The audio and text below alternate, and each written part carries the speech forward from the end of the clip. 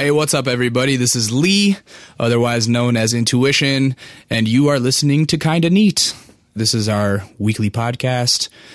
I want to thank all of you guys that have been tuning in. It's been really awesome to get like actual feedback face-to-face from people. I was down in Palm Springs last weekend for the do-over, and I ran into an old buddy that I used to go to school with named Iggy, and this motherfucker lost like 100 pounds. I barely recognized him. He's like all chiseled and handsome now because he used to be like kind of a portly dude. And I was like, holy shit, man, you look fucking great. What happened? He's like, oh, dude, I just started exercising, and he looks like a whole different person. But he was down there shooting photos for the do-over, and I'm like, how have you been? He's like, great.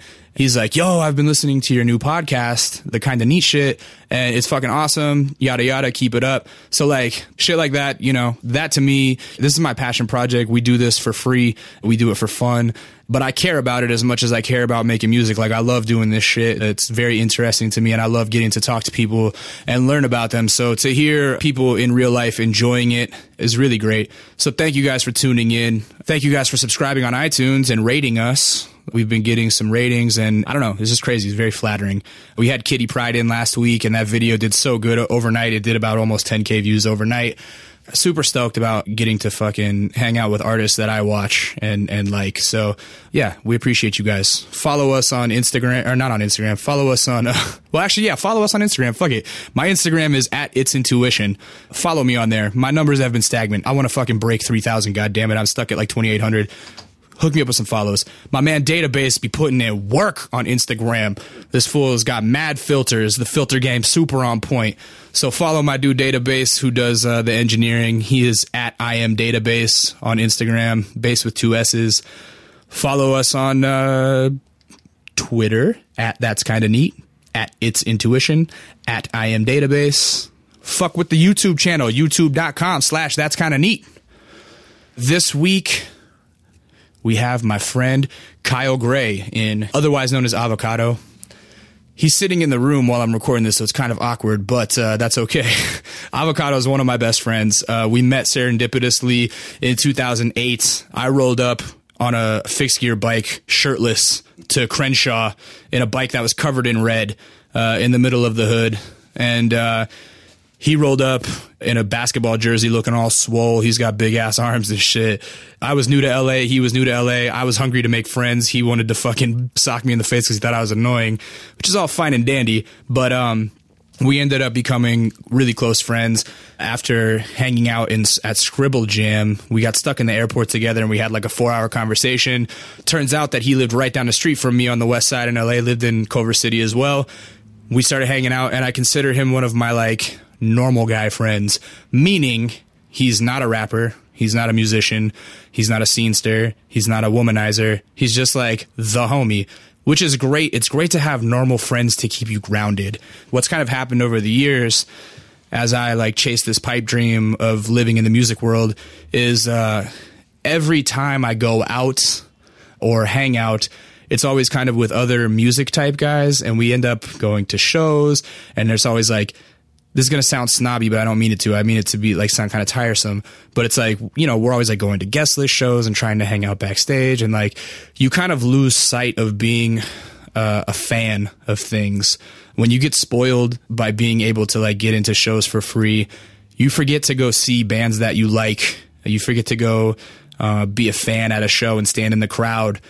You get jaded with like standing side stage and watching people, and really only watching people because maybe they're the new cracking shit, you know, they're what's trending on Twitter, or they're what the Fader's posting about, rather than like, oh yeah, this is like some music I really, really fuck with. And so every once in a while, I like to hit up my rap friends or my music friends and say, hey, does anybody want to go have like a normal dude night where we just go to a bar and drink beers and like be around other fucking people that aren't pursuing entertainment industry shit?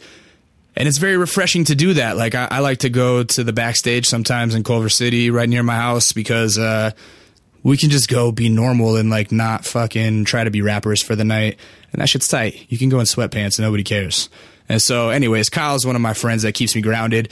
And I've been very lucky having known him because he's a great visual artist as far as like video editing goes, as far as visual effects go, as far as ideas go. He thinks a lot differently than most of my friends in that he can hear a song that I do and like it and relate to it and think of it visually in a way that I don't think of, because he comes up with the concepts for my music videos. So this is the guy that's done my last 4 videos and then maybe even one more than that. But he did Finish with a Kill. He did Ain't the Blues. He did Imagining. He did Make Better. And yeah, I really love working with him because he can take an abstract idea that I don't understand. When he tells them to me, he's like, okay, yeah, I got this idea for a video where you're going to throw a baseball a bunch of times. And I'm like, this video fucking sounds terrible. It's just going to be a video of me throwing baseballs. But I go, all right, you know what, man? I trust you. I have faith in you. And then all of a sudden he puts out this like beautiful fucking tear jerking video that the first time I saw it made me cry, so it's great to be around people with varied talents, but also that are like kind of humble about it and normal about it. And like we can go out and have normal guy beers and not have to be backstage at a show to have fun. So anyways, we're going to get into my conversation with Avocado, Kyle Gray. You can find him on Twitter at AvocadoIsGod. You can see all kinds of work that he's done. The main thing that we talk about in this podcast is the influence that he's had over the battle scene. It's a scene that I don't really associate myself with too heavily, but that I've been around since its dawning in California, really. Like, I've been around it for a long time. The guys that are big on YouTube right now from California, I've known since the early aughts, like probably 2003 is when I started meeting all these guys. So I've been around the battle scene for about 10 years, and Kyle has known about it for just as long and has been a part of it for almost as long. So we get pretty deep into some of the like grind time politics and the just all around battle scene kind of gossip and shit. And he has some really cool insights on it. So I hope you guys enjoy this conversation. And without further ado, here is my convo with Kyle Gray.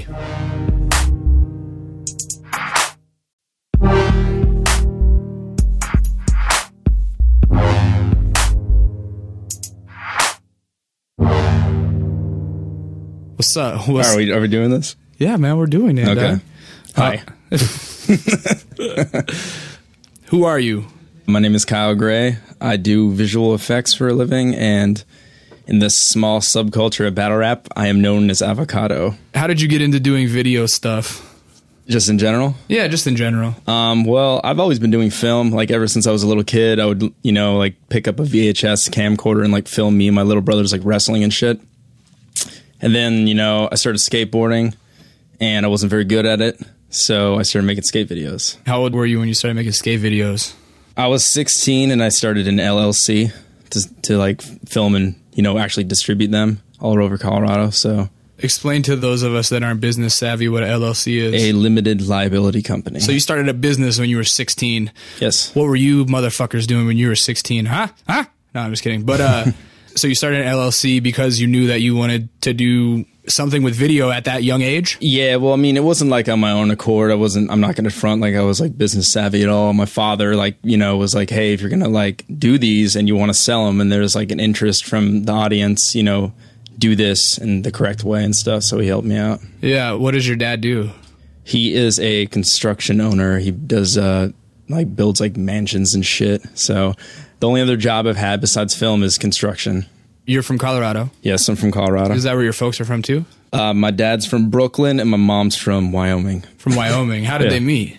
They were both bartending at some place called the Broadmoor in Colorado Springs, and my dad just started sleeping with her. How did your dad end up in Colorado Springs from Brooklyn? My dad was a pot smoking hippie. Like, he like went to Woodstock and shit, like just traveled the world as soon as he got out of college. He played ball for Syracuse, like basketball, got a scholarship, and then kind of got in there and realized like, oh, college ball is a totally different game than high school ball. Like, you might be good in high school, like the big man in campus, and then when you get in college, if you're a pot smoking hippie, you got a lot of catching up to do. Yeah, his knees got injured, so he like couldn't play ball seriously. So he graduated with a degree in history and religion, and then just kind of traveled around. I didn't know that your dad was a basketball player. My dad got a scholarship for basketball too because he's a big giant, and then he was like, it was the same thing, whereas like he was all of a sudden went from the big man to like just a normal sized dude, and then he like failed out of college and joined the Air Force. Really? Yeah. Your dad is enormous. I'm surprised he wasn't He's awesome. like 6'6", 6'7", but that's not that tall in the grand scheme of things with basketball, you know? I suppose. So, you know, your dad is a hard worker,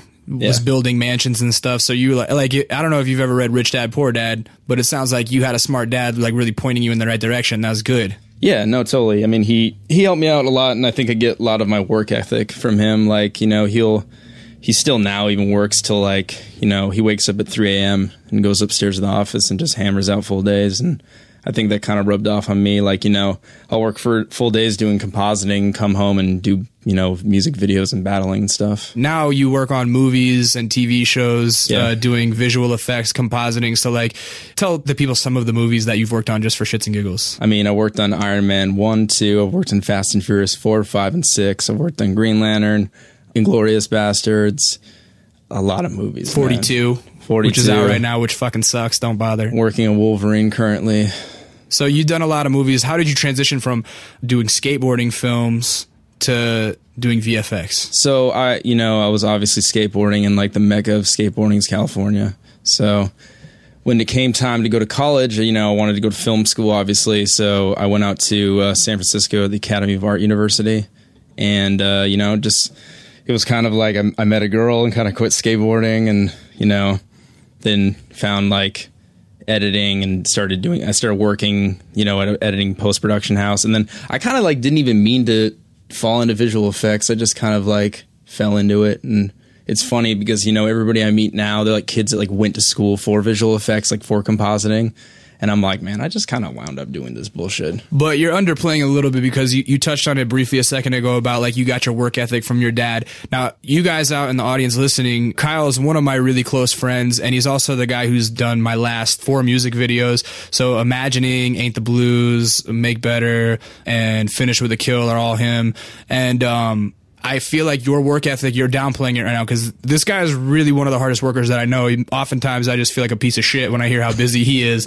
I think that the story of how you quote unquote fell into visual effects is really interesting. So, like, break it down with your internship that you had. Okay, yeah, sorry. So basically, I got an internship at a small production company, like really small. While you were still in school? Yeah, while I was still in school, I was 20, and you know, I was like, okay, well, I just need to start doing internships. You know, like I kind of was getting a negative, jaded attitude towards film school because it's like, you know, film is different than any other like industry. It's a very like family business is who you know. So it was like, I just need to get my foot in the door somehow. So I started doing an internship at this place and I was doing it like on the weekends and shit. And then I started basically just going there every day and they hooked me up with some small jobs paying me a little bit. And I would literally like sleep on the floor of that place every single day, not go home. And I would buy t-shirts from Walgreens across the street and shower at my gym up the street and basically just live there. It was pretty intense. What kind of small jobs did they have you doing at first? Like just editing, you know, like they would take on, like I edited these online videos for Kikkoman, the soy sauce company, and they would just have these like recipe videos of like how to make teriyaki chicken salad, and you know, we did like these whole videos like of stop motion like pictures, and I edited all those, and we did like a branding video for Sony, and then they finally gave me like a full-on editing gig for this pharmaceutical company called Epogen, and I got paid so much at 20 for that. Pharmaceutical companies pay out the ass. So how did it transition from doing little editing jobs into like heavy, you know, movie VFX stuff? So, you know, I was doing editing, but I was also like handy with motion graphics and shit. And I was kind of generalist, you know, like they would always make me do like the end titles and stuff. And I like really liked that. And then I got hired at another company full-time staff to do like online for commercials. So when you do a commercial, the post-production process is there's 2 steps. It's called offline, then online. And offline is like you basically edit low resolution so you can like work fast with all the files, and then you take it to an online facility, usually on these machines called like Flame, and they online it and they do all the up-resing and make it like the fullest high quality you can possibly be. any last visual effects, like touch ups on people's skin, green screen, all that shit, than like title cards. So I got a job there doing assisting for Flame work.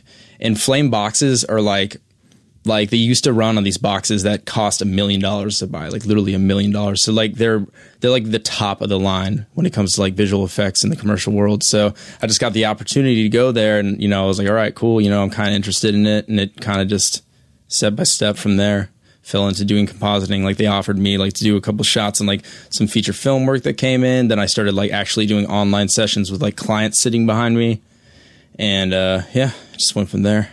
So how has it changed now as far as, you say they used to cost $1 million. Like now, can you do Flame on like a regular MacBook or something? I mean, yeah, you can like do Flame on an HP. It runs on Linux. It doesn't run on Mac. It used to be a turnkey system. What that means is like the whole box was devoted to Flame, like the whole computer was. Now it's a little different, but I mean, it's still around. It's not as prevalent as it used to be, and it's not as high profile as it used to be. I mean, like Flame artists used to make like $1,000 like an hour, like wow. Pretty much. Like it was like they were just rolling, like doing cocaine off the keyboards and shit. Like it used to be fucking crazy, like back in the day. And especially with like how cheap everything's become nowadays, and it's like every kid coming out of school like knows how to do it. It's become very like cheap. Are they outsourcing a lot of work to like India and shit like that with visual effects? Yeah, man. I mean, that's a whole nother fucking story, dude. Like I'm right now trying to get out of visual effects. Like eventually, like within the next 5 years, I don't want to be in this industry anymore because it's becoming like, I don't know if you heard about Life of Pi, like that whole thing at the Oscars. Like this movie, Life of Pi, won Best Director and Best Visual Effects for the Oscars. And Best Cinematography. It did, yeah, that's a fucking joke. And all of the cinematography was like green screen. Yeah, right? It was all green screen, yeah. So basically, the company that did Life of Pi, Rhythm and Hues, went out of business. They went bankrupt. Have you ever worked for them? No, but my friend has, and I heard a lot of good things about them. I actually heard that they were the one last company that they were full of good people. Like the owner would put like the what was in the bank account on the wall, and he's like, anybody that's interested in like how this company's doing, you can come to our meetings, and it's a very open company. Because the way it seems like the way that you work in that industry is everyone is kind of freelance. Everyone's 1099. And like, I know having known you for a few years now, it's like you get put onto a show and then you jump from company to company. Like when your show's over, other companies know like, oh, Kyle's available, and they'll call you if they need you or whatever. But you're always working, but it might be for like 3 or 4 different companies. Yeah, no, exactly. I mean, like and that's the thing is like, these companies are all really kind of, the 4 studios that like make films now are kind of just running the show. They're calling the shots, like, and these companies all underbid each other, and like basically like the work is not done on like, okay, we have like this amount of shots, how long is it going to take you to do it? It's kind of like a flat rate. Like we're going to pay you $8 million for like 50 shots, and that's it. And what if the director keeps asking for changes? Then it's like, then you lose money. There's eventually. No overtime. Yeah. So right now, the whole thing in visual effects is like this tax incentive chase, which is going on with basically like every country and every state, they're offering tax incentives for film production. And what happens is if a studio does visual effects for like The Hobbit or whatever in New Zealand will offer them a tax incentive to where they'll make money back since they're doing production there. And the house that's in New Zealand sees none of that, and before Weta was even fucking in New Zealand, like, they're making industries in like Toronto, Montreal and all that shit because, Ontario's offering tax incentives to the studios, and the post-production facilities have to move studios there and basically artificially plant an industry there when they're not making any more money. They're just basically chasing the job. And then artists have to be nomadic, and go from like country to country, spot to spot, which sounds cool. But, when you get older and you like have a wife and kids and family, and it's like you're gone 6 months out of the year and you're not making any more money, you're losing money actually by paying rent double, and to like make a move that costs money too. Right. So basically, the visual effects houses are just suffering hardcore right now. Like I said, Rhythm and Hughes went out of business. Yeah, after Rhythm and Hughes went out of business, it was like everybody, if you guys have ever seen anybody on your Facebook page or Twitter timeline that has like their avatar is just a green box, that's because they're part of the visual effects industry and it's to show solidarity, right? Yeah, exactly. So, I mean, and then DD also went out of business, Digital Domain. And those are like the two huge houses in LA, at least. So the industry's suffering really bad, and it's just like I said, there used to be a lot more money in it than there used to be, and now it's kind of like, I feel like visual effects, nobody like really takes it seriously. They're like, oh, when you go see a movie, they're like, dude, most of it was fucking CGI anyways. They just go in the room and fucking press a button, like make the tiger in Life of Pi, and that's it. Bada bing, bada boom. They don't know how much hours and like artistry goes into that and how difficult it truly is. They just think, it's a bunch of people sitting behind a computer, like pressing buttons that are like easily making a movie. Yeah. I mean, when we talk about your work ethic, that, just like a couple months ago, you were working like 22-hour days or something, right? Yeah. And that's another thing, in the VFX community, it's not uncommon to work, 12-hour days is actually like not a long day. It's like, oh, you're working 12s. That's not bad. It's like, I'm working 18s. I've been working 18-hour days for the past 3 months. Haven't had a day off, and that's just normal. That's the thing is like, a lot of people that work in visual effects don't have like the best like social skills and not the best in standing up for themselves. They kind of get walked over, and like OT sometimes isn't paid. There's like a lot of illegal activities that goes on, but nobody's going to stand up and be like, hey, pay me OT, because they're like, well, now that you complain, we're never going to hire you again. Everybody's afraid of getting blacklisted. Mm-hmm. But yeah, long hours is completely normal in my line of work. Other than from your dad, like where does that work ethic come from? Because I feel like you torture yourself. Like definitely. Not only are you working like 18-hour days sometimes, then I know you come home and you'll work on a music video that you just started, or you'll be doing battling stuff, and you treat all of those like their day jobs too. Like where does that come from?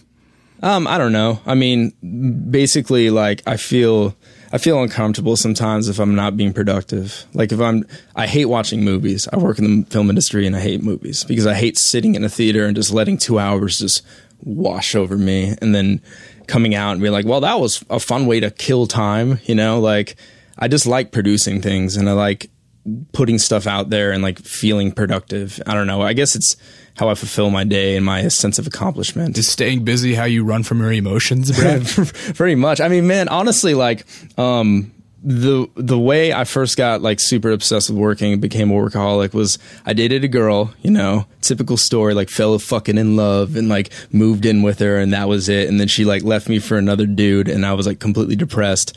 So the way I got over that was just working all the fucking time. You never had any depression stuff before that? No, not really. I mean, it was kind of weird because I was always like, I didn't really date anybody seriously in high school, but I always wanted like that serious relationship. And then when I met her and got that, I was like, oh man, this is it. This is it. I'm going to marry this girl.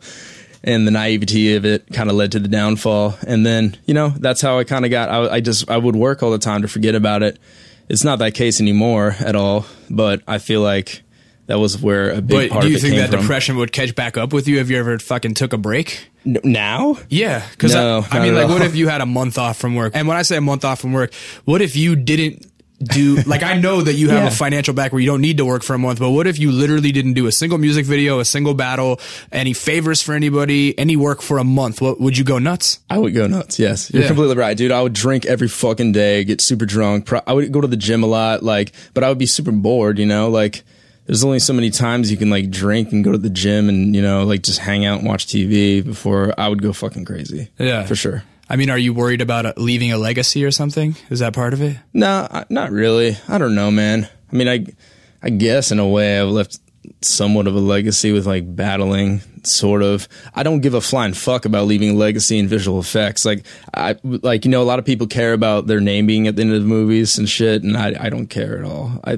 If it's there, it's there. If it's not, it's not. I don't care. I'm not trying to be like the next visual effects supervisor, the guy that did the fucking tiger in Life of Pi or anything, or the gorilla in King Kong. I don't know. I have no idea. When I met you, it was in 2008, I think. It was when Grind Time was kind of first starting, right? Yeah. And I don't know if you guys out there know, but I'm kind of like an internet nerd. Like, I like the internet. And so I used to post on a rapmusic.com. It was like MC Battle forums back then or MC something. Battle Archives. Yeah, MC Battle Archives forum. And Avocado Kyle, it was one of the characters on there. And so Grind Time was starting to pop off, and it seemed like a flash in the pan to me at the time. I think you had a lot of foresight in knowing that it would become something bigger. For me, I was like, ugh, these battles, they don't even have beats. Like, this shit's not going to last. And No Can Do versus Madness was about to take place, and it was on the street, basically. It was on Crenshaw. We went to Crenshaw. Some mural was painted on. Yeah, supposedly it was a famous spot. I mean, I'm not really that LA savvy. I didn't know it was a famous LA spot. I've never seen it again since. So yeah, okay. We were basically by a fucking highway. Yeah, they're literally like in the middle. Do you remember in the middle of the battle, some chick walked through the battle? Like some homeless people walked by and shit. No, there was just a girl, like a pedestrian. She just walked like in between No Can and Madness. Yeah, like, not even on some rude shit. It's just like, hey, you're on the sidewalk that I'm walking through. I pulled up on a fixed gear bike. Yeah, shout outs to my fixed gear homies. Looking mad in shape. I was very in shape then. And then you rolled up looking even more in shape because Kyle's a very big dude. Kyle got big muscles. Anyways, and that's when I met you. You're filming that. So tell me how you got into the battle scene stuff and filming. How did you get pulled into filming that? Because was that your first battle that you filmed? Nah. My first battle I filmed was Battle of the Bay 1. That was where Madness battled Thesaurus. Oh, yeah. That was the first like event that they had. Yeah. And I filmed like other battles, like freestyle battles and bullshit like that. But okay, so how I got into battling. So, I've been into rap music forever, like. How did you get the name Avocado? Oh God, that's really not that cool of a story, man. I think all rappers' names are very fucking stupid, like terrible. I don't think there's very few cool ones. You God is very cool. Very cool name. You God.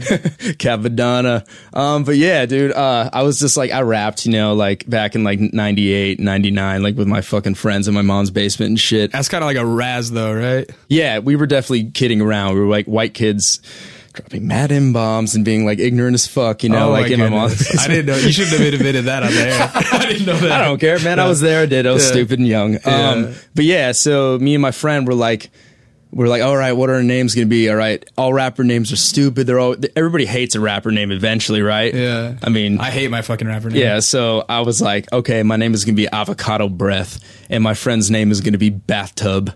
Bathtub. That was very. He was very futuristic on that.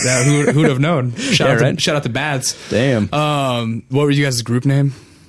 Have I ever told you this? Yeah, the Omnivorous Genitals. Yeah, right? Omnivorous Genitals.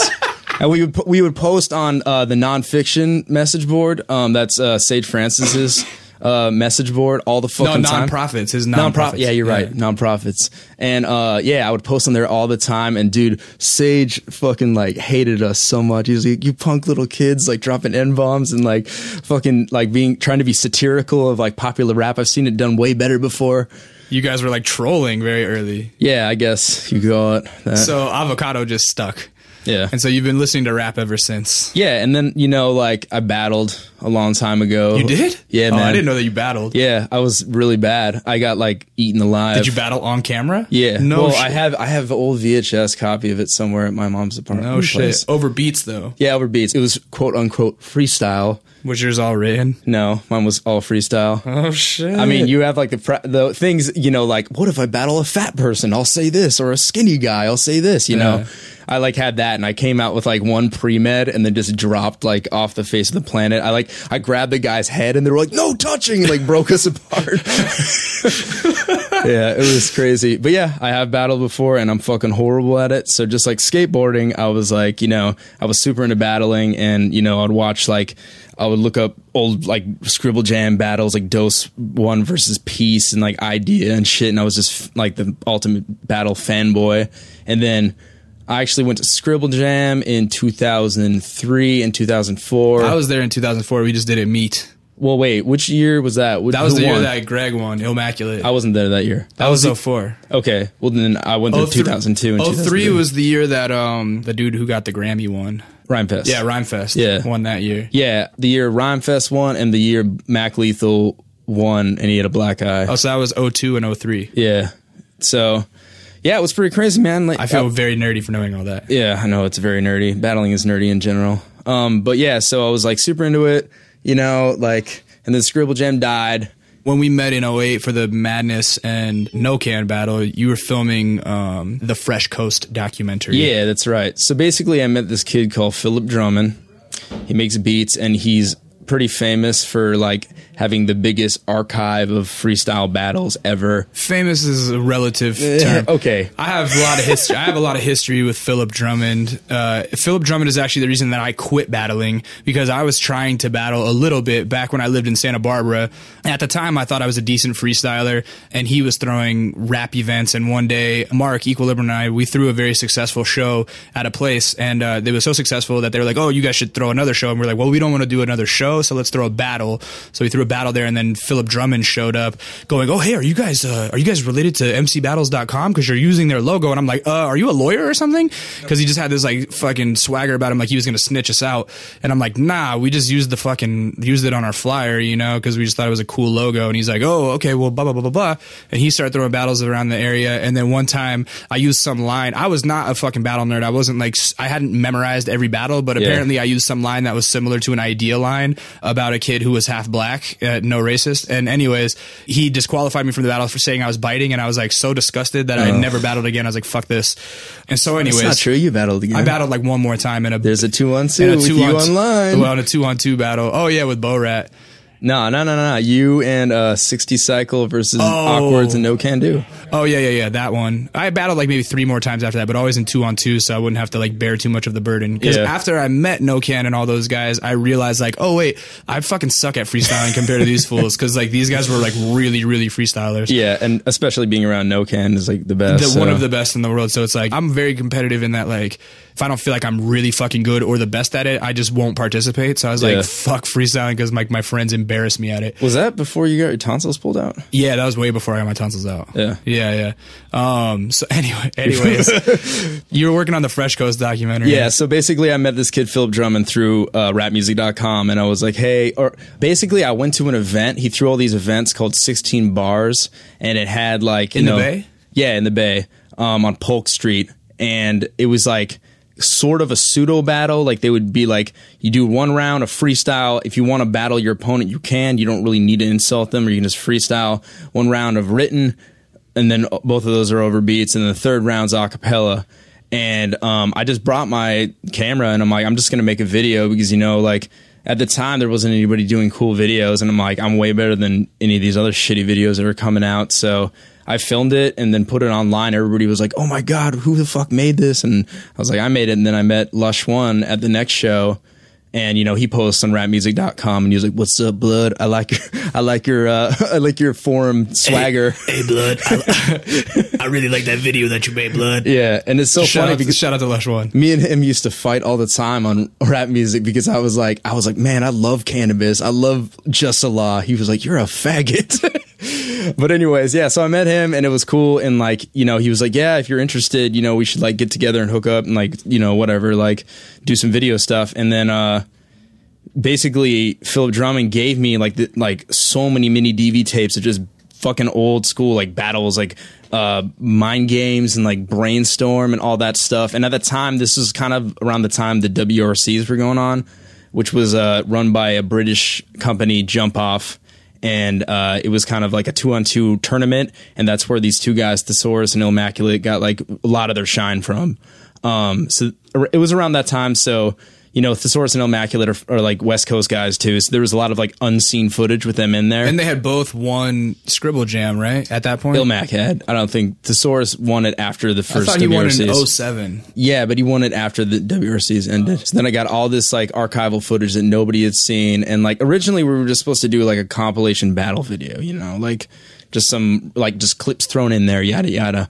And then I was like, nah, dude, let's like do a documentary. Let's like get all these like freestyle battle kids together and just film them talking about each other and stuff, and do kind of like a cultural documentary about it. Because at the time there was a whole renaissance going on the West Coast, where it was a lot of guys who couldn't get out to Scribble Jam sometimes were out here really, really doing great in the battle scene.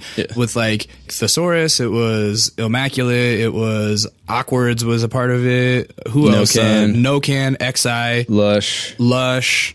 Who else? D-Lore. Passwords. Yeah, Passwords. At the time, in like 06, 07, 08, there's a big battle scene in California, and a lot of these guys weren't getting recognized on a national level, but in California they are killing it. And like in the theoretical, hypothetical battles, like, oh well, fucking Passwords would kill this guy, but they just never have a chance to battle. Yeah, exactly. Yeah, there was like never. It was way different back then. It was like the freestyle against like the written sort of smack type stuff, you know. And there's still a thread on rap music that's like Franco would kill Murda Mook in a battle. Yeah, because the East Coast was already doing smack battles, where it was like acapella versus acapella, and they were all writtens. And on the West Coast, everybody was very still anti that. Yeah, and exactly. Like no writtens at all in a battle. If you ever spit a written in a battle, that's like fucking blasphemy, and you're such a terrible person. Yeah. So then, what happens? Like Matt Ills. After the WRC? Okay, so yeah, I'm making the documentary essentially, and I film like all the interviews with him, and then I get hit up by Direct. He's a cat out of Florida, and he was, starting this thing on his own where he would just film his buddies in a park under like an overhang, like rapping to each other, but like using writtens. So they would each like go 3 rounds each and do like 60 seconds of writtens. And like the first one that came out, people were like, this is kind of cool, but they're doing writtens. Like nobody really understood it. Like, where's the freestyling, yada, yada. But it slowly started to catch on. And then Lush actually went out there for an event and he battled. And he like destroyed unorthodox phrases like super hard. I remember that. And I remember there, like, somebody did an article about him and he was like, yeah, you know, it feels like I'm carrying the bay on my shoulders out here. And it was like at the time, it was a lot more serious than it seems now. Yeah, exactly. I feel like silly talking about it but I mean, at the time, it was this triumphant moment at the time. Exactly. Like, oh wow, California is like really about to kill shit or something. Yeah. So when he went out there, he was like, talking to Direct and Matt Ills, he's like, yeah, we have all this talent out in the West Coast. Let's start a division out there. Because, you know, before that, Grind Time was just like a Florida thing. And let's be honest, like there was like 3 good battle MCs in Florida, and most of them moved out to the West. That was the whole thing, is that when Grind Time first started cracking out there, I think that was when it was like everyone out here was going, well, fuck, you know, Lush had dubbed it the Fresh Coast at that point and was like, well, everyone on the Fresh Coast would kill everyone in Florida and yada yada. Exactly. Yeah, and so when Lush went out there, it was like kind of to prove it. Yeah, exactly. So he murdered shit out there and like destroyed this fool, and then they came back, and then he hit me up and he's like, hey man, we're gonna start a West Coast division of Grind Time. Would you be interested in like filming the event? And I was like, yeah man, that sounds cool. I'll only film it if I get to use it in my documentary, if I get to use the footage. So I talked to Direct about it and he was cool. Matt Ills wasn't like, I never talked to him. He wasn't even, I don't even know if he was in the picture at this point. But yeah, so then we had the first West Coast Grind Time event, which was Battle of the Bay 1. And it was just like kind of out in a park or something, right? Nah, that was in a venue. It was? Yeah, man. It was at the Oakland, whatever. I forgot what it's called. It looked like it was all window light and shit. Yeah, but I mean, it was during the day. It was indoors. Yeah, it was indoors. Okay. There was like literally like 15 people there. We hired like a model to be like the timekeeper, and she shows up fully clothed, like not dressed like sexy at all, like had a scarf on and like was super shy, like around all these thirsty battle rappers like poking at her and shit. And so yeah, man, that battle was actually really good. Did she end up in a bikini? No, I don't know what the point. It was still back then when everybody's like, we gotta get time card girls and girls in bikinis in battles. Who battled that day? Thesaurus versus Madness. And Madness was, you know, like a Florida MC, and he just moved out to the West Coast. And at the time, Madness was like, had his little buzz going because he had battled Iron Solomon on the street, right? Yeah, exactly, and got really close to beating him. And he actually beat Thesaurus in a freestyle battle before this. Yeah. And this was like at the time that like Thesaurus hadn't lost at all. He was like invincible, and everybody was like, oh man, he's the best in the world. And then this guy, Madness, that was relatively unknown in the at least out in the West, you know, like came out and beat him like pretty bad. And Madness won that day? No, not at Battle of the Bay, at the freestyle battle. So that's why Thesaurus accepted that battle. So Yeah, man, and it was just the first time anybody had seen Thesaurus or Madness just use like straight writtens like for a whole round, and people were like blown away by it, and he got a lot of views relatively at the time. Like back then, 5,000 views was like, wow, this is a lot. On YouTube back then it was different. Like, did you know that in 07 or something like that, or 06, to be in the top 200 most subscribed people, you only needed 200 subscribers or something like that? Wow, it was crazy. What do you need now? Millions? Yeah, the number one most subscribed guy has like 7 million subscribers or something. Yeah. So back then it was just a different game on YouTube. No, it definitely was. I mean, you know more about that than I do, but I feel like Grind Time kind of got in at the point that it was like that lucky time, you know, when they started. Yeah, it's like they weren't the original adopter, but they were early enough to where they got a good jump on it. Yeah, totally. Who else battled that day? XI? Nah, XI didn't. Passwords? Passwords battled Illusion Z. Oh, yeah, that was like Illusion Z's premiere, right? Yeah, Illusion Z got 8. And that was kind of Password's first day in the sun, too. Yeah. Like, he really murked it. Because this was like back when freestyle battles happened, like they retired, like Passwords was like retired from battling. Even though when he was battling, he was like 16 at the time. Yeah, exactly. He was 16, looked like he was 48. And yeah, so he like returned to battling and like killed shit, and everybody really liked that battle. And then Dirtbag Dan battled that day, Frank Stacks battled that day, D-Lord battled that day. That was like one of Dirtbag Dan's first battles ever, right? Or like first like videotaped battles? Yeah, it's funny because I mean, you know Dan pretty well. At the time, I didn't know Dan as a battle rapper. I knew him as a good musician. Yeah, like because of Thunderhut and all that shit, right? Yeah. I think he was like a late entry into Thunderhut. I'm not sure. Yeah. But I didn't know him as a battle rapper back then. I just knew him as like a dope rapper. Yeah, exactly. And it was kind of, I mean, like, it's just crazy how shit's changed now. Like, he's because now that's his MO now. It's like, yeah, he is a battle rapper. That's his hustle. I mean, he makes music still and like hustles off that, like he performed to pay dues and stuff, but yeah, like he's definitely like hustling off battling. Yeah, but yeah, and that was the first like event we filmed, and it was so different back then. I would like send the tapes to Florida, and this kid Corey would edit them all and put them online. And yeah, I made the documentary, put it out there. I was kind of disappointed in how it was received, but that was because, you know, I made it kind of as a cultural study, not as like a documentary that followed like a character arc. Like there was no main character that changed throughout the documentary. Right. But yeah, man, after that, then like, you know, I lived in LA, and Lush is like, hey, we're going to do this battle on LA, like Crenshaw Boulevard, between No Can Do and Madness, and I think James was No Can Do was kind of like retired too at the time. Yeah, everybody was on some like it was always an event if they battled. Yeah, exactly. Like No Can's returning. So yeah, that was a huge deal, and I just showed up with my camera and met you, and it was history. Yeah, and I was like, at the time I had just moved to LA. Had you just moved to LA? Yeah, I'd been here for like about a year. I had been here for a year as well, and it was like we were living like right down the street from each other. Yeah. And you couldn't stand me at first because I was like, hey man, look, I don't battle, but I got a lot of opinions, and I know a lot about this battle scene because I've been involved with it since like 2003. So like, you should let me talk on your documentary, and like, you had no idea that I even rapped. You just thought I was some like troll on the rap music board or something like that. You were polite about it, like, I don't know, maybe. And then finally, I seen you in Scribble Jam. We got stuck in the airport that year together.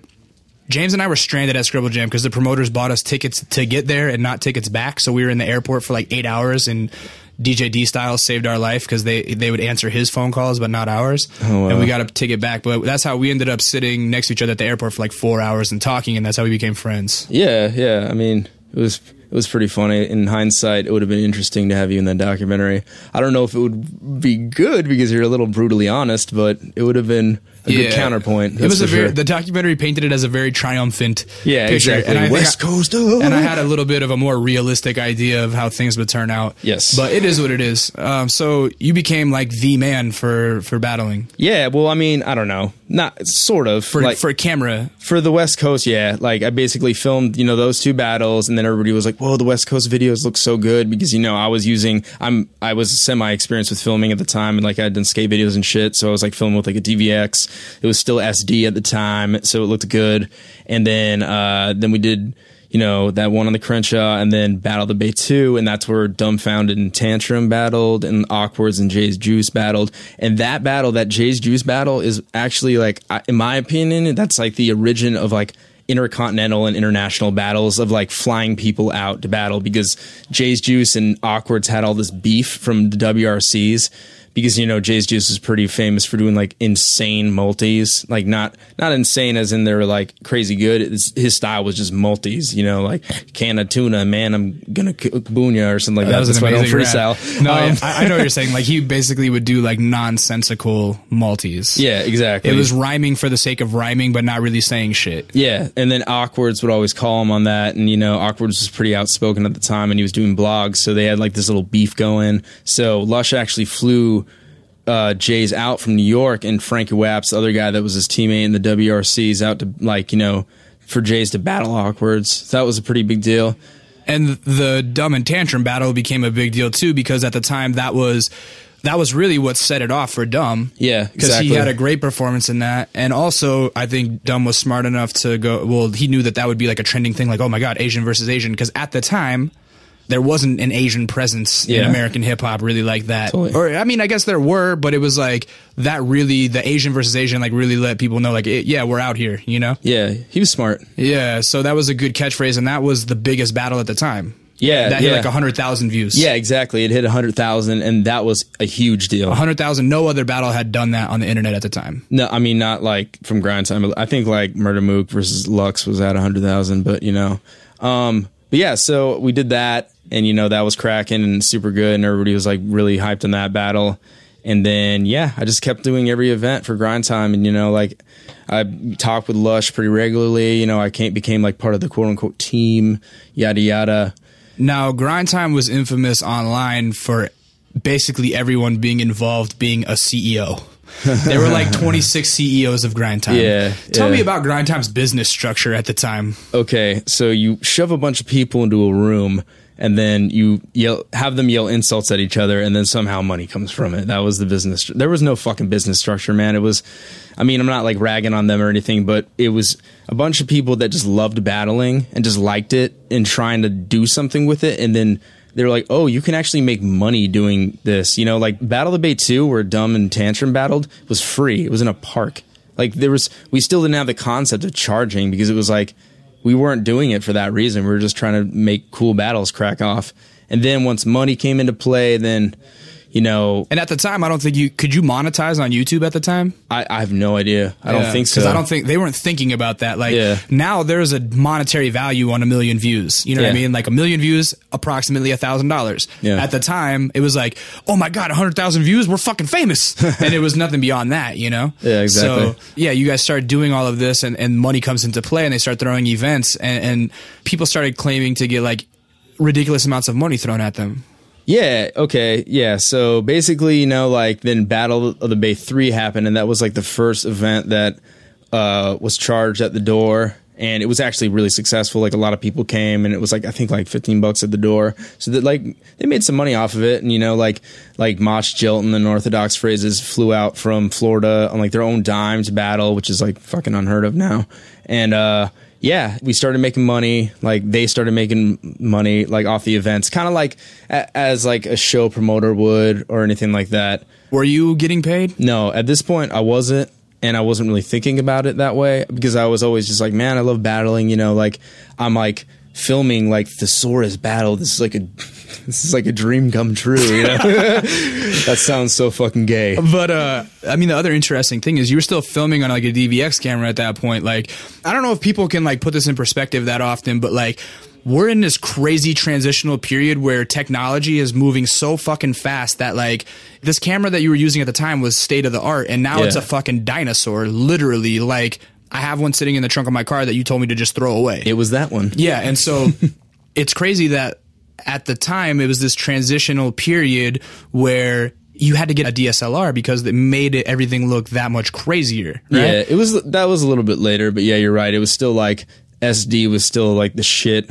Yeah. And you know, nobody filmed in HD. And like, I remember when HD came out, I was still kind of a little hesitant filming. I'm like, I don't really know. I don't think anybody cares about that. You know, it's like, this still isn't that serious. Like, we're just filming battles, you know, and putting them on YouTube. It was like, and I never like foresaw that it would become what it is. I remember like, literally, I remember joking one time, like, yeah, why don't we just film a battle on the Red? And now we're filming fucking battles on the Red. Yeah. What was the first battle that used HD? that I use HD. Not you, but like in general, the first one that everybody went, holy shit, they're using, like, look at this, it looks like a music video.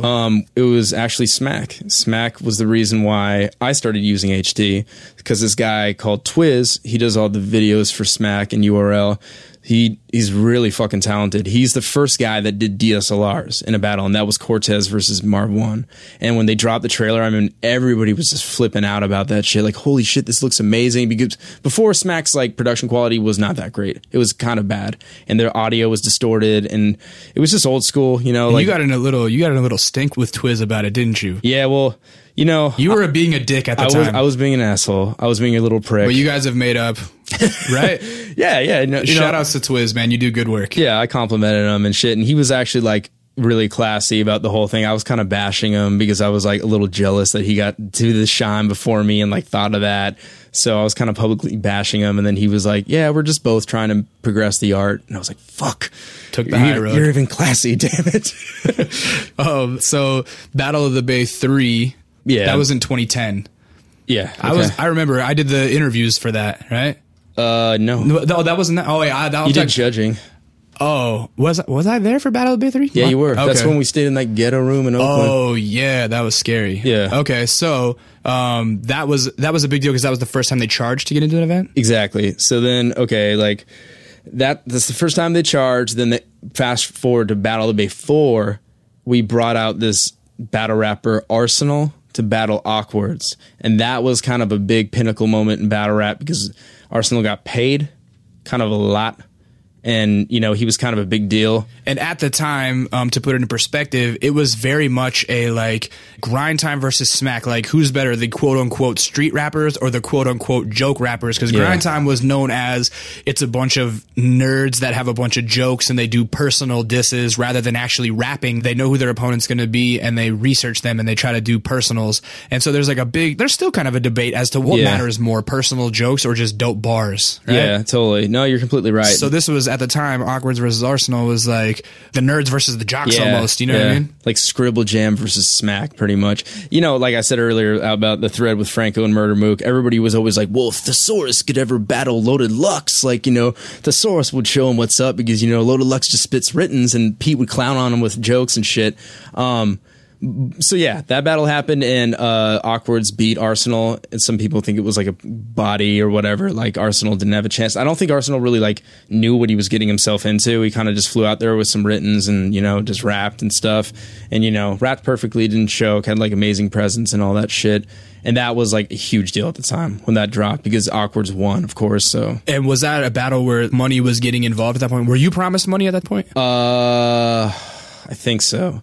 I think this was the point because, like, you know, once they started making money, and then I started like doing the editing also because I was like, hey, I'll do editing too, because, you know, like Corey was editing all the videos for Grind Time. So there was like multiple divisions. There was like the Midwest, New York, Florida, and California. So he was editing all those videos, and I was like, dude, I'll take some work off his hands. You know, I edit for a fucking living. So, and everybody really liked the stuff I put out. So I was like, you know, I approached Luch. I was like, every time I film a battle, I have to rent equipment, you know, I have to rent a light, and I have to drive up there and use gas, you know, like, is there any way you can like give me some money at least, you know, because like I won't charge you for filming, but I will charge you for editing because this is what I do for a living.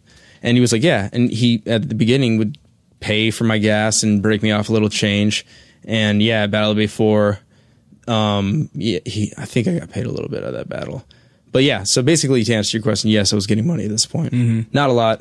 Nothing significant, but a little bit. But the Arsenal thing kind of changed the game because all of a sudden, I think in that battle, he bragged about like, yeah, I made 5 stacks to do this or whatever it was. Exactly. And then all of a sudden, I think light bulbs went off over like every rapper's head and they went, oh, wait, we're creating content for these guys. And on the surface, people do their little fucking internet math and they're like, well, dude, fucking 3,000 people showed up to that battle and it was 15 person ahead. And so that's obviously $45,000. And it's like, realistically, that is not how much fucking anybody made. And that's not how many people showed up and all this. But all these battle rappers went ding and a little light went over their head and they said, oh, wait. I'm doing this for free and they're making money. I should be getting paid. And then it became a thing. Yeah, exactly. You're totally right. Yeah. like once Arsenal got some money off of it, everybody else was like, well, I want at least, like $100 to battle, and then turned it to $200 to battle. Or like, I'm taking a flight out there. Can you at least pay for my flight? And then it became like, okay, we're hiring talent to do these things. It was kind of like if somebody was to fly you out for a show, you would expect to get like flight, hotel, and a little bit of money. So I guess it was understandable in that sense, but also it was kind of weird because it was like, well, where is this money coming from? And it was coming out of Lush's pocket. Like at least for the West Coast events, Lush wasn't like owner of Grind Time at this point. He was still like just the president of the division, and he just wanted to make dope battles happen. So he would like help people fly out. He would let people crash at his house, like with his girlfriend, and he would just be the host and self-budget these battles himself and like kind of pay me a little bit too. So it was all coming out of his pocket, and I was kind of like, well, where is the money from the YouTube going? Where was it going? I don't really know. Like, at this point, there was two owners. There was Matt Ills and Direct, and they both owned Grind Time. And the deal was always like that the other division heads, like Lush and like Sunny Bamboo in the Midwest, they would be able to throw these events, but they would keep whatever they made at the door and then send the footage to them and upload it, and then Matt Ills and Direct or whoever was owner of Grind Time at the point would keep the YouTube money. Mm-hmm. So I think that was roughly the deal, which in my opinion was very flawed. But a lot of these guys weren't making their money back on the events, right? No, not totally not. And also like Lush, I remember at the time, I know that you guys are all squared up and everything is cool. Yeah. And so this is just like to bring up the situation and not to fucking kick dirt in anyone's face. But I remember you being like, yeah, I was promised this and I didn't get any of the money. Yeah, well, that's a little bit in the future. So after Battle of Bay 4, Battle of Bay 5 happened, which is like, revered as like the best battle event of all time. That's like where Arsenal battled Conceited, Hollow battled Passwords, Thesaurus battled Immaculate. That's the one that I did interviews at, right? Yeah, that's the one you did interviews at. Okay. I still think that was the best battle event. I agree. That was the best battle event I've ever been to. It was a lot of fun. Yeah, it was a lot of fun. And it seemed important at the time. It did. Yeah. It really seemed important. Yes, exactly. And that right there was where shit turned after that. Because, like all the Canadians came down, like Kid Twist, Organic, Pesci. They all flew down on their own dime, didn't get hotels paid for. How much were tickets to get into that? Oh, man, I don't remember. Maybe $20. Right. I think it was still cheap. It was not what it's like now. It was a 2-day event. Yeah, it was 2 days. So basically, some people were getting paid, some people weren't. Arsenal got paid, Conceited got paid, and like the other lower tier battle rappers didn't get paid. Some people were promised money and didn't get it. But yeah, man, like that was the turning point. Like after that, battles like that could never happen because now everybody gets paid. You would never see that many like high profile there battle were like rappers. 30 battles that thing. Exactly. You would never see them all on one card because it would cost fucking like 6 figures. Yeah, some of these guys are getting paid 20 G's a battle now. Yeah, no, a lot of them are. Like not a lot of them, but like a couple of them are, and that's. Who's to say that they shouldn't, I guess. But, it's just becoming very expensive. And so, yeah, that was the point when basically, like, I started to ask for more money, too, because, It became a full-time job for you. Yeah, it did. Exactly. Like I said, I was working full-time, and these battle videos were no more than... It used to be like I would just slightly edit them and put them up and put the logo on them. This time it was like I was doing like custom made motion graphics intros. I was like doing 3D titles and tracking them in over their heads. And like that takes time, and that's what I'm paid to do for a living. And that was another one of those stepping stones that made everyone else step their shit up, because once you started doing those floating graphics, every other league started to bite, and now that's just standard. Yeah, exactly. Like that's what you do. Yeah. But yeah, man, so it's like, the production quality was going up, and that was obviously making me spend more time doing it. So it was like, hey, I like sort of have to be compensated for this. If this is like my job, I do this for a living, I get paid pretty good for it, and I work in like the film industry, I can't just do this for free forever. Like I have to get compensated somewhat. And then that's about the time that I started filming in HD. And then that's when everything became super expensive because, HD cameras, I didn't buy one. I would just rent one every time. I'd have to rent lights. I would have to like get my friends to help film, and like they weren't getting paid. I would pay them out of my pocket. Yeah, multiple camera angles and stuff. That was another thing that was like nobody was doing. Exactly. So, like there just became like a bunch of money problems, like, and they weren't making as much money off the door. Lush wasn't as he like anticipated, and like he had all these people asking for money, and like it just basically became like I was owed a certain amount, and it became a tab. You know, it just kept rising and all that shit. And I wasn't really stressing it because it was like I would rather have a dope battle happen and them get paid than like me get paid. You know, that's one thing that has always really been solid about you with the battle shit. And it's funny because every time I talk to you, it's like, oh, I'm going to quit. I'm going to quit doing battles. Yeah. And then the thing is that as dorky as some people might think it really is a fucking passion of yours and you love it. And that's why you do it. And I think that's a great, like, selfless thing because I do think that you've had a lot to do with the reason that battle rapping is where it is right now, you know, behind the scenes. And really, you've completely did it out of love. You know what I mean?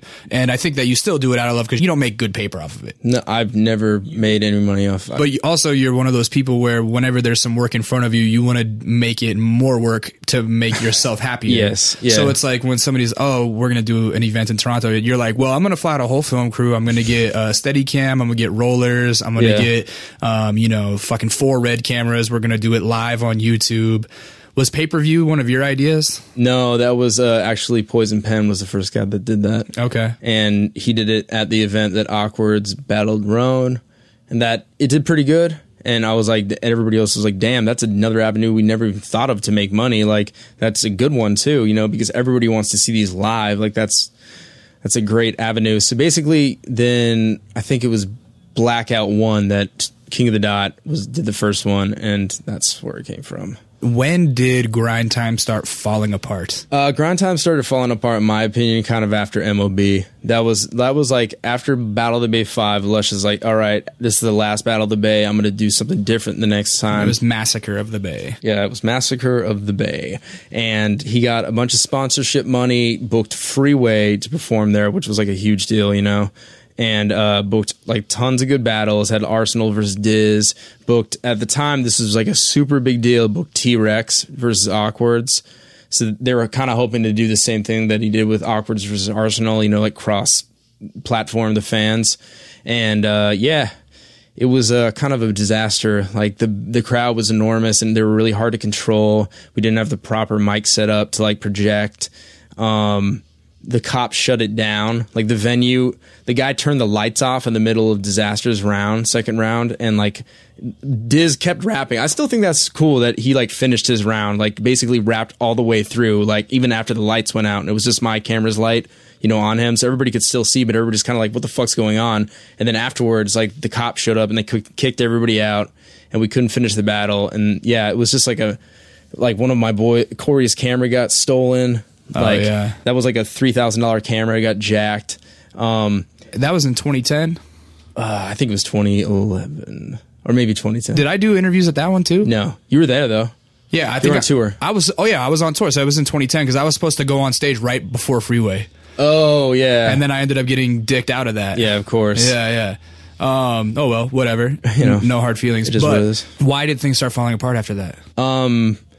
Well, basically, you know, like Lush had always been funding these events himself, and I feel like he wasn't really making profit, kind of like how I was making profit, but he had to continually paying people because was where it was set. You know, battle rappers at this time were expecting money to get paid for, you know, flights and hotels and all that shit. So he was shelling out like a pretty large amount of money, and like, you know, he had people helping him out, like sponsors and like his friends. And then MOB was like a enormous investment. Like he invested so much money into it, and it like got shut down. Not as many people came as he had hoped. And then then I feel like he became CEO of Grind Time, so he was collecting some of the YouTube revenue. And this, at the time, like the views were getting pretty good. Like Arsenal and Conceited, I think, hit 1 million around that time, so that was like good enough money, you know, coming in. But nobody was seeing that money. Like that money wasn't going back into the company in any way, in my opinion. Like Grind Time, I've seen the screenshots of the profit being made, and they made $40,000 over the time that I was there. $40,000 off YouTube. Grind Time I don't think they ever helped any of the events. They never put any money back into it. I don't think they gave Lush money to throw an event ever or to help him out. I remember, like, you know, when I was owed money, I called up Matt Ills and Direct, and I'm like, hey, you know, like, I'm owed this amount of money by Lush. Is there a way you guys can cover it? Because, you know, you guys are making money off the work I did.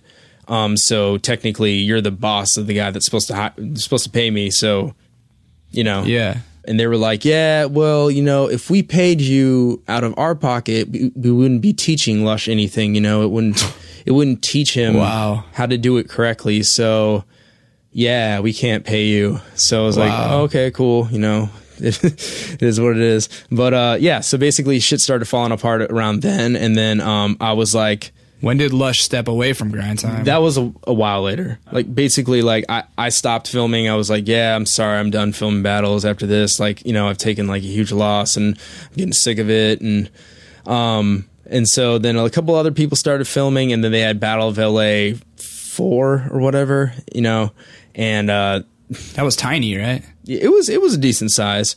But then after that was when Lush was like, hey, I got my music career in Europe. And dude, he was like playing like stadiums over there. So he obviously was like, this is way more crack, and I'm going to pursue, like, I've always wanted to be a musician. I never wanted to be a businessman CEO. Yeah. So he stepped away from the plate for a little bit and left it to Cadillac Ron. And that's where I think you guys we talked talked about to Cadillac Ron. You guys can listen to episode 3 and 4, I think. Yeah, episode 3 and 4, we talked about Cadillac Ron. He touches on when he took over as Grind Time's guy. Yeah. And shit went awry. Yeah, exactly. Like, the West fell off super hardcore. Nobody wanted to battle anymore. There was no money. And yeah. And that's when King of the Dot started stepping up? Well, I started doing videos with them, like, kind of the same time around, like, Grizzlemania 2. I did an event with them. What year with Cap is that? Palace. I think 2010. Okay. And then I did World Domination 1 with King of the Dot, and that was in Toronto in Canada. So that was the first time I was like, they flew me up to Toronto to do that. Was that kind of like your triumphant return to battle rapping? Like, didn't they kind of advertise like, yeah, plus we're gonna have Avocado film, and everybody was like, oh shit. It wasn't that one. That was at Blackout 1. Okay. But yeah, like, I filmed that, and then I loved it up there. I loved Organic. I loved Avi. Like, they were just like great people and like super nice, and like the atmosphere and King of the Dot is like way fucking different than any other battle. Yeah, shouts to King of the Dot. I've actually I've never been up there, but those guys have always been very nice to me for no reason too. So shout outs to Organic and shout outs to Ryan PvP. Yeah. You know, those guys are good people. And so dealing with them is just like the business was better. Yeah, it was like I showed up and they like paid me, and like I mean, the business was good dealing with Cap too, and like it's like I always feel bad about saying Lush was bad with doing business,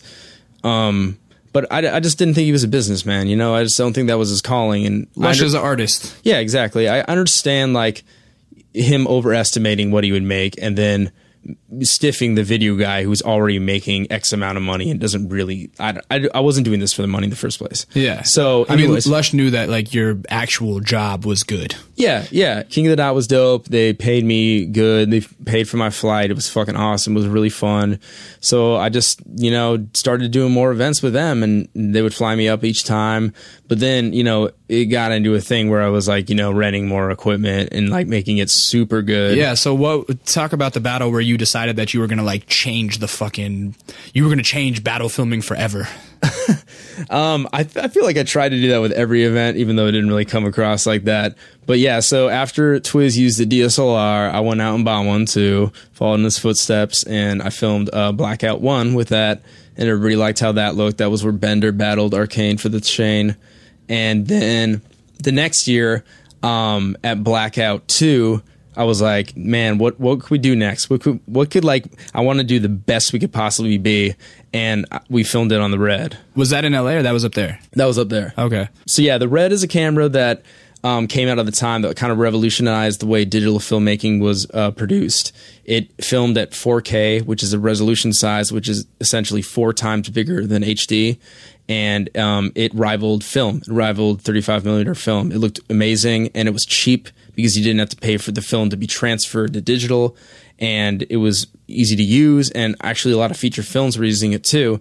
And I just happened to be so lucky as to have a childhood friend that was a cinematographer, Nelson, and he... Shout outs to Nelson, who's been the cinematographer on the 2 of the videos we've worked on, Finish with a Kill and Imagining. Yeah. So Nelson, you flew him out to Toronto too. Yeah, exactly. I flew him up there, and we got a slider, like a little like thing that slides a camera from like horizontally, and he would pivot with that with the Red 1, and that was the first battle that was ever filmed on the Red, and it was a pretty big deal at the time, you know, because we were treating these live performances like film shoots at this point. You guys had everybody like laved up and shit. No, we didn't do that. I always hate the way that sounds, and I've found out that battle fans actually like quote unquote worse audio than better. Like when you use shotgun mics and like isolate the sound so there's no room tone, the crowd kind of dies. Oh, so they like that ambience. Yeah, they totally like it. So what were you using? Just like a boom? Nah, dude, I was using the mics on the 7G. No shit. Yeah, Huh. they like, I don't know, like at Blackout 1, I used a shotgun mic. I think you complimented me on it, like the way it sounded in a Zoom recorder. And everybody was like, what happened to the crowd? They're so dead. Yeah. And I was like, well, it sounds better. And the fans just were like, we want to hear a crowd reaction. I heard some study where if you grow up, like kids these days that are growing up listening to MP3s who've never heard vinyl, cassette, CDs, they've only heard MP3s. Yeah. In scientific studies now, if you play a recording of a song on vinyl and then you play the same recording on MP3, they prefer the tones of MP3, where any audio file will tell you that vinyl is better. Yeah. It's just that they grew up listening to that, you know? Yeah. So the battle fans probably just got used to hearing the audio like that and they like it. Yeah, I mean, it probably dates back to like you watching shitty like real audio battles where it's like distorted and like it's so terrible, but you like love that gritty sound, you know? Right. So yeah, basically filmed that battle on the Red, and it came across really well. I like put a lot of time and effort into that, like try to make it look as much like a fucking feature film as possible. We filmed like pre-interviews on black backdrops, and I used like all this stock footage of like icebergs and stuff, and tracked like the names in there, and it was really well done in my opinion. I'm really proud of like how that battle event came across. But yeah. Then I filmed the next event that I filmed on the Red was the one where Cannabis battled Disaster. Still to this day, that was the largest production that I've ever done in battling. I remember you being stressed as fuck about that because you basically redid that building's whole internet capability because you were trying to Ustream it in HD. Yeah, basically the pay-per-view thing, everybody was like super hyped on that. Like we're going to do it live. And this battle event was like by far the biggest battle event that King of the Dot had thrown at the time. Like, you know, they were getting Cannabis, which is like at one point or another, everybody liked Cannabis versus Disaster. And, you know, all the other battles were super good too. And they're like, yeah, let's do a live pay-per-view for this. And I started researching it. I took a month off work to like put all my time and effort towards like I was going to be directing the pay-per-view and I was going to be directing the whole film production too. So I was like, ignorantly, I was like, I can handle this. You know, I was like, the film thing will be no problem. I hired a bunch of people to do it, but the pay-per-view thing is what I'm going to have to be like super devoted to. So yeah. I put a ton of money into it, like 20 G's into like the whole production, and like the pay-per-view alone was like 10 G's to like get the internet hyped up to a speed that they promised me was fast enough for HD, and to rent like an on-site editor, like a TriCaster editor, and hire 3 other cameramen to do it live. And yeah, it was so stressful, man, because shit went wrong. Shit went very wrong. What happened? Well, basically, like, we did a test there before, like, like a week before at the venue to see, like, hey, maybe the internet here is fast enough, and we found out the internet is fast enough to do HD. Like, it was stuttering and stuff like that.